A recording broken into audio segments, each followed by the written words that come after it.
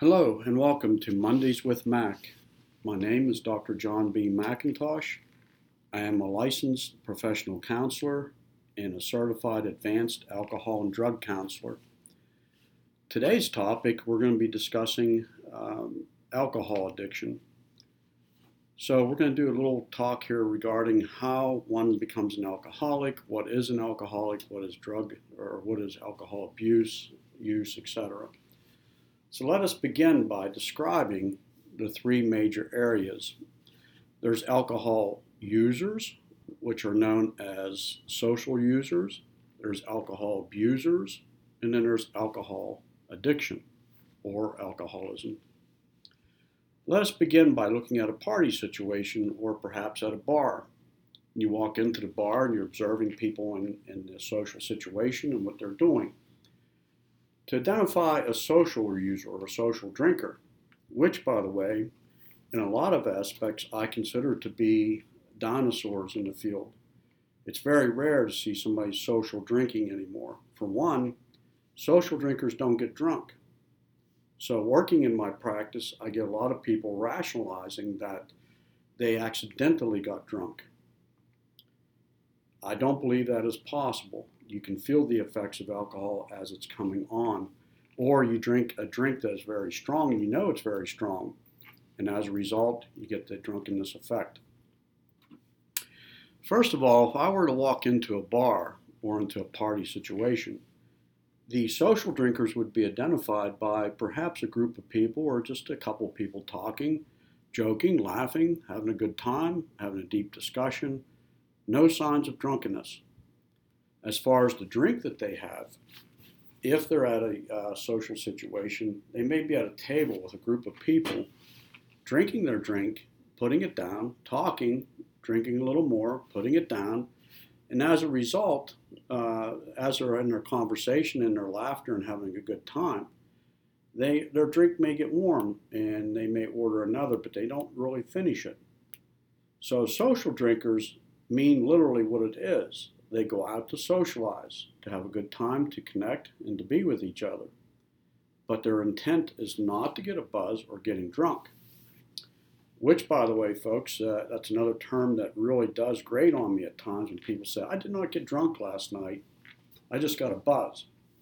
If we were to give you a breathalyzer or a blood alcohol level test, you more than likely would be drunk. You'd be at the 0.08 level or higher. So the effects of alcohol, which we're going to talk more in depth here in a minute. So social drinkers don't get drunk. They go out to socialize. They actually enjoy the taste of the alcoholic beverage they have. They savor it. They don't guzzle. They don't do shots real quick. They sip their drinks. Again, the intent is going out to indeed socialize. The second type of alcohol user is the alcohol abuser. These are more common, and you can see them everywhere. So if I were at a bar or party, how I would identify the alcohol abuser would be the ones that perhaps are stumbling, falling, slurring their words, may develop into some kind of personality conflict, getting into arguments, etc. That's your alcohol abuser. They typically will drink with the intent of getting drunk. In the field, we oftentimes call the alcohol abuser weekend warriors because they have full intent of going out and getting drunk and getting into situations. So their emotional state inside gets exaggerated. And as a result, if you are angry and upset, frustrated from your job or school, and you go out to get drunk, these emotions will get exaggerated and conflict will ensue.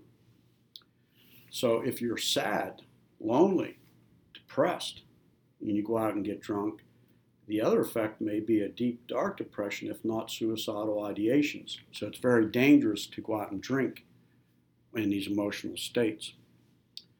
So the alcohol abusers are the ones that typically we think are alcoholic, but in fact they are not. They're drinking to the point of getting drunk, passing out, stumbling, falling, etc.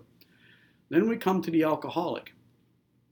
Using a party situation, perhaps it's a keg party, The alcoholic is kind of easy to identify initially because alcoholics typically do not venture too far from the source. So the alcoholics at the party situation or the bar would be the ones staying close to the source, be it the keg or be it the bar. And they typically drink constantly. And the interesting thing about an alcoholic is they don't show any outward signs of being drunk. So in other words, they will not slur their words, they will not fall and trip, they will not hang on people. So they tend to be perfectly put together and well-mannered. So in a situation, you may think that they're not alcoholic whatsoever, but in fact, they're handling very high amounts of alcohol and they have a very high tolerance for the alcohol. So they can oftentimes be mistaken as social drinkers. And in fact, when talking with alcoholics, they tend to describe themselves as social drinkers. When it comes to alcoholics, there are several types. And clients and students have always asked me about what qualities do alcoholics have. The one thing is you may have what we call functional alcoholics. These are folks that tend to drink a lot. Notice I'm keeping out the words drinking every day. You do not have to drink every day to be considered an alcoholic. But a functional alcoholic can drink vast amounts of alcohol and still function. Personal experiences in working with clients, I have witnessed at perhaps Pizza Hut or other eating facilities, a group of roofers coming in or construction workers coming in, and they'll be ordering lunch with pitchers of beer. And most of us would consider drinking on the job is very dangerous. But with an alcoholic in initial stages or early stages of alcoholism, when they stop drinking, they go through withdrawal. And these withdrawal symptoms can cause tremors, nervousness, confusion, racing thoughts, etc. So in essence, they would be very dangerous at such sensitive jobs. So having a little bit of alcohol at times can help them stabilize some of this behavior. And I'm not advocating that they should. I'm saying that these behaviors, if they're truly alcoholic, can be life-threatening. So an interesting tidbit is when alcoholics are drinking at the bars, the vast amounts that they do, and they get in a car and drive, if they're more than 15 minutes away from their source, that's when the heavy alcohol drunkenness tends to kick in. So that's why a lot of DUIs happen if they're pretty far or 15 minutes or more away from their source. And as soon as the alcohol symptoms kick in, that's when they tend to swerve on the road, they get lose coordination, they could pass out, etc. The second type of alcoholic is the episodic alcoholic. These are the alcoholics that drink maybe once, twice a month. But when they do, they go on a major binge. And in case you're wondering what binge drinking is, for males, binge drinking is considered 5 or more drinks in any setting. For females, it's 4 or more drinks for any setting. So again, consider your drinking pattern, and I'll have clients come in and rationalize, well, I was out all day long and I drank, this many. Yes and no. I mean, it all depends on the time, the type of alcohol you're drinking, etc. But typically, if you're going to be out and you're drinking 5 or more drinks a day, why? What's the purpose? So, again, 5 or more for a male, 4 or more for a female is considered to be binge drinking. And you got to ask yourself why you consider to drink so much. So with this comes typical episodes of binge drinking over a weekend. This can cause relationship problems, work problems, etc. And then there's the phenomena of the alcoholic who you may not consider to be alcoholic, where they have to have a drink, or they call it the aperitif, before dinner or after dinner, or the small glass of wine that they have to have every day. Listening to my key words, have to have.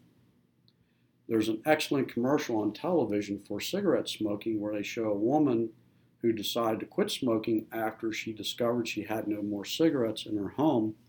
So she had to put on her winter attire, her coat, boots, hat, etc., and scarf, and go out and weather the extreme snow blizzard going on just to get a pack of cigarettes. That, folks, is addiction. Same with the alcoholic. If you have one drink a day and you think it's perfectly normal, fine. But if that day you go and go to your wine cellar or you go to your cabinets to look for a drink and it's gone, and you feel that urgency or that great need that you must get out and buy some alcohol, that may be a clear indication of addiction. Because if you're not addicted and you reach for an alcoholic drink and there's nothing there, no big deal. You drink something else. No big deal whatsoever. So that's what I look for as far as diagnosing the alcoholic who could just have one drink a day. But it does affect your behaviors and your mental processes. So that's a rare alcoholic, but no alcoholic likes to admit that they are truly, truly alcoholic. So these are the three types.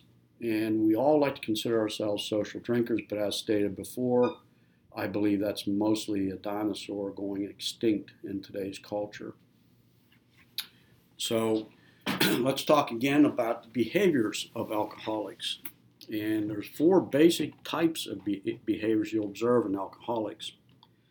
One is the jocose type. These are Latin words that I use to describe them, but the jocose type are the people who get drunk and they get really, really silly. Okay, they can be irritating because they're telling jokes that make no sense. They're laughing uproariously loud. They can be irritating in how they behave. They hang on you, etc. The second type is called the bellicose. The bellicose alcoholic typically can be a short man or woman, and I often joke saying that they have missing front teeth, mostly from being in bar fights, party fights. They're typically short stature, and when they get drunk, they get very abusive, very angry, and they cause fights. And fights in which they typically won't win, and so they get hurt physically, end up in the hospital, doctor's offices, knocked out, etc. That's the bellicose type. Then there's the Latin lover alcoholic. These are folks that when they get drunk, they love everybody. They'll tell you how much they love you and how much you mean to them, hang on you, kiss you, try to touch you. Very, very obnoxious in their behaviors as well. And they can be very offensive in their approach. So these are the other types of alcoholics. Then the last type of alcoholic is the alcoholic that I've witnessed when I go out places, and very, very irritating to me. This type of alcoholic is what we call the crying drunk. All through my college career, all through graduate school, and all through my personal life, when I go to places, I oftentimes dread parties or going to a social situation, because if there's drinking involved, I tend to attract the crying drunks. The crying drunk will sit and they'll cry and cry and cry over boyfriend problems, husband problems, wife problems, girlfriend, relationship issues, money loss, pets, anything you can possibly imagine, they'll get and cry. They tend to gravitate towards me because they feel the energy coming from me that I do care and I do want to listen and help in any way I can. So they oftentimes will cry on my shoulder. And the gross thing about that is how wet my shoulder gets from them crying. And then when they pull away, there's often a saliva or snot trail that leaves the shoulder as they're pulling away that really grosses me out. Because I'm not a body fluid type person, so that really grosses me out when they do that. And I try my best to calm them, but we all know that when someone is drinking and drunk, you cannot talk with them rationally. So I tend to try to calm them as best I can. And what's really frustrating is when they do reach a state of calm and I tend to walk away or get myself out of the situation, they begin crying again. and then you're caught up in that cycle, which oftentimes can take hours, if not the entire evening. So these are the four basic types of drunks that are out there and how they act when they do consume too much alcohol. If you are one of these types, you need to address this quickly because it does irritate people around you. It can be offensive. It can push friends and family away. So you need to address these problems. Drinking should be for enjoyment of just an alcoholic beverage. Can be used for relaxation to a point. Like I said, when you start getting the buzz and the numb feeling coming over you, you've consumed too much. So you need to be aware of how much you're consuming and why. If you're planning on getting drunk and that's your way of having fun, you need to be responsible by designated drivers, and you need to be in a correct mood. You don't go out drinking when you're sad, lonely, depressed, and you don't go out drinking when you're angry or frustrated.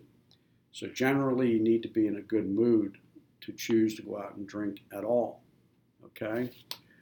So these are types of drunks. These are types of alcoholics. Remember, most people out there are alcohol abusers and not necessarily alcoholic. Another fun fact is a lot of people believe that they can't become alcoholic because there's no alcoholism in the family. The fun fact is most alcoholics come from alcohol abusers, not the genetically predisposed. So what that means is if you're a weekend warrior and you're going out partying every weekend, Friday or Saturday night, perhaps both nights, you are more likely to develop the disease of alcoholism than a person coming from an alcoholic family. So this is one of the most easiest diseases to contract. All you have to do is drink, okay? And the interesting thing about alcoholism is that it is a progressive disease. It gets worse as you get older, whether you drink or not. Let that sink in for a moment. Once diagnosed with alcoholism, there is no cure, and it progresses from that point, whether you drink or not. So let me give you a solid example. I've worked with clients who are alcoholic, who have gone into total abstinence, perhaps for 10 years. So let's say when I met them and I began working with them, they were able to drink a case of beer per day. And then they, for whatever reason, could be legal, could be social, could be personal internal motivation that they decide to quit drinking to better their lives. And they accomplish it. Then 10 years later, again, through some situation, personal choice, some trauma, they pick up a drink again. Now, a question I pose to clients and students is, when they pick up that drink, what happens? Most people respond that they pick up and drink where they left off. So they'll be drinking a case a day again. Fun fact, they will not. What happens is they will pick up drinking more than they did in the past. They pick up drinking as though they never stopped. So in a relatively short time after they pick up that initial drink, they're drinking much more than they did 10 years ago. So keep that in mind. And the comparison I used, analogy I'll use, is like diabetes, type 2 diabetes. It's another disease that's not very difficult to contract. All you have to do is eat badly, gain weight, and your pancreas will no longer be able to effectively produce the nutrients or what it needs to process the sugars in your body. So it's a very easy disease to contract, much like alcoholism.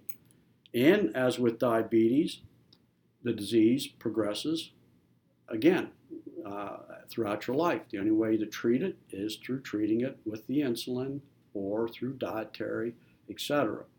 And the amazing thing about type 2 diabetes, it's very easy to live with if you follow a strict regimen. Same with alcohol. It is very easy to live with once contracted, when changing your behaviors, changing your mentality, changing your philosophy. You can live with it. It doesn't have to be a killer. So think of it as being progressive, no cure, It's a lifetime. You must live with it. You must treat it just like diabetes. So people don't realize that about alcoholism. And then there's another phenomena where you'll see severe alcoholics all of a sudden, for unapparent reasons, just suddenly quit. Okay? Very, very rare, but this does happen. And on the opposite end of the spectrum with alcoholics, there's those who can die, even though they've built up such a tolerance throughout the years. The next time they drink, they could die from drinking because they consume too much. We call this the kindling effect. The kindling effect is when they reach a peak tolerance, and then the body can no longer process or deal with this inundation of alcohol, so it starts to go down. Your tolerance starts to go down, whereas the alcoholic still drinks the same amount without reducing it as his tolerance goes down. Therefore, the next heavy binge or next heavy consumption of alcohol can kill him or her. And that's another thing that they don't take into consideration. So what is legal intoxication? We have they call it the blood alcohol content, the BAC or BAL, blood alcohol levels, when they're taking blood tests. Breathalyzers are used as well. Today's standards, it's 0.08 is considered legally drunk. In the recent past, it was 0.10.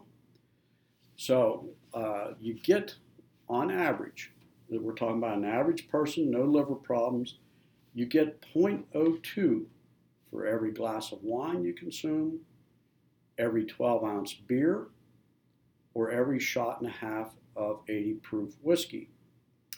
So the variances in all this is the amount of alcohol contained in a drink, because you can get fortified wines, they call port, that have more alcohol content. You have beers with various alcohol contents, typically range from 5 to maybe 9%. And then you have your liquors, which can go from 80 proof up to 100 proof or higher. So these depends on the alcohol content, but the average drink, 0.02.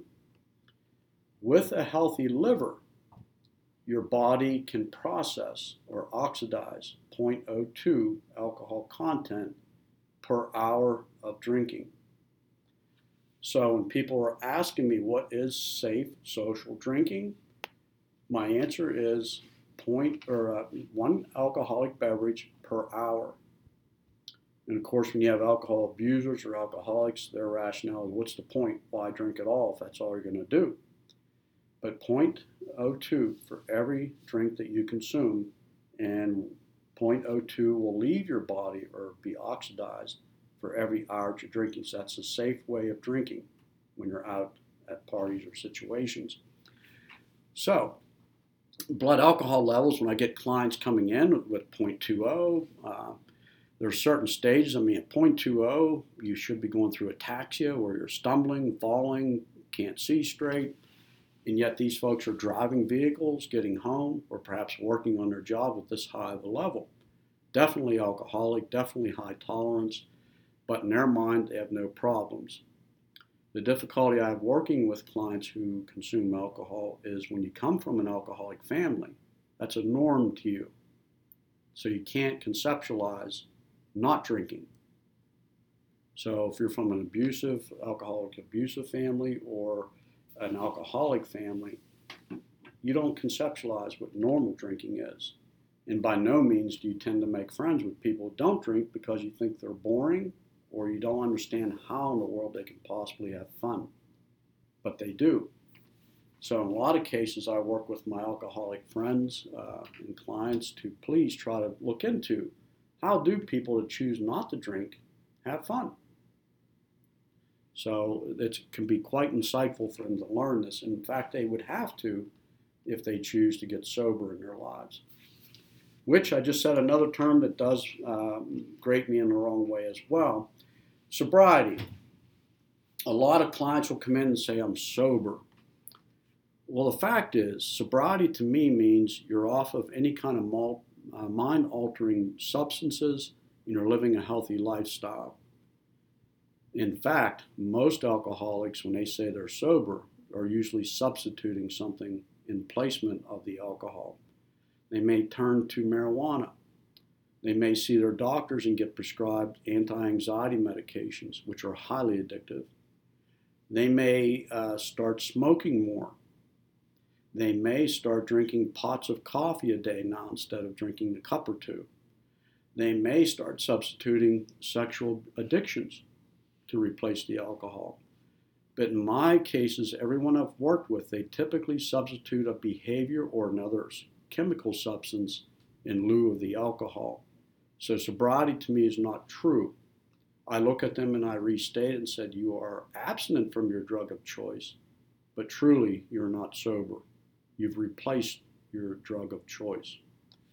That oftentimes irritates them as well to hear that they're not what they think they are. So to be truly sober, it's a spiritual awakening. It's looking at your body, your relationships, your mental health, your spiritual health, and what it means to live a good life. That is sobriety. It's an awakening. It's not just a simple change of quitting a substance. It is an awakening, and it's quite an interesting thing to go through. Some final comments about working with alcoholism. There's so much I need to talk about, folks. I definitely won't cover it in this particular talk, but another thing is that people get confused about. If I have a 44-year-old man walking into my office who's alcoholic, part of my assessment is to discover when did he become addictively involved with alcohol. The reason, folks, is whatever age he began to become addicted to alcohol, he's frozen in time at that age.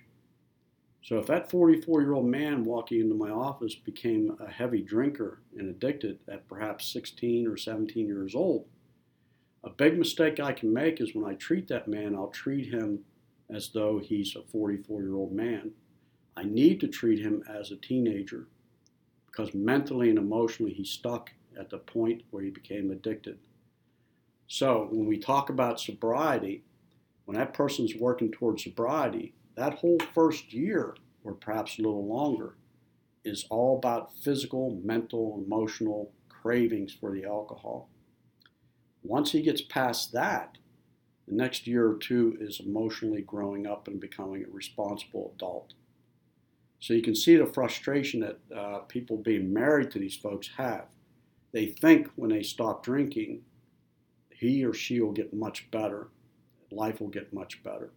But in fact, they have a year to 3 years of lots of work to do to emotionally and physically, mentally, spiritually grow up. So there's a lot of work to be done. Even the alcoholic, him or herself, will say, I quit drinking so everybody should be okay with me and accept me as I am. And that's just not true.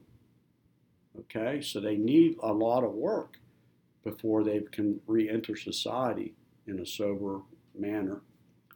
So these are just some tidbits I'd like you to consider and reflect upon when dealing with alcohol or alcohol problems. Are you an alcohol social user? Are you an abuser? Or have you reached the realms of addiction? Remember, social drinkers are becoming more and more extinct. They don't get drunk.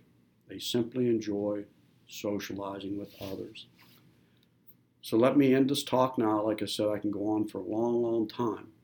But I wish you well and tune in next time as we talk about some process addictions. Take care, live well, and treat each other the best way you can. Bye-bye.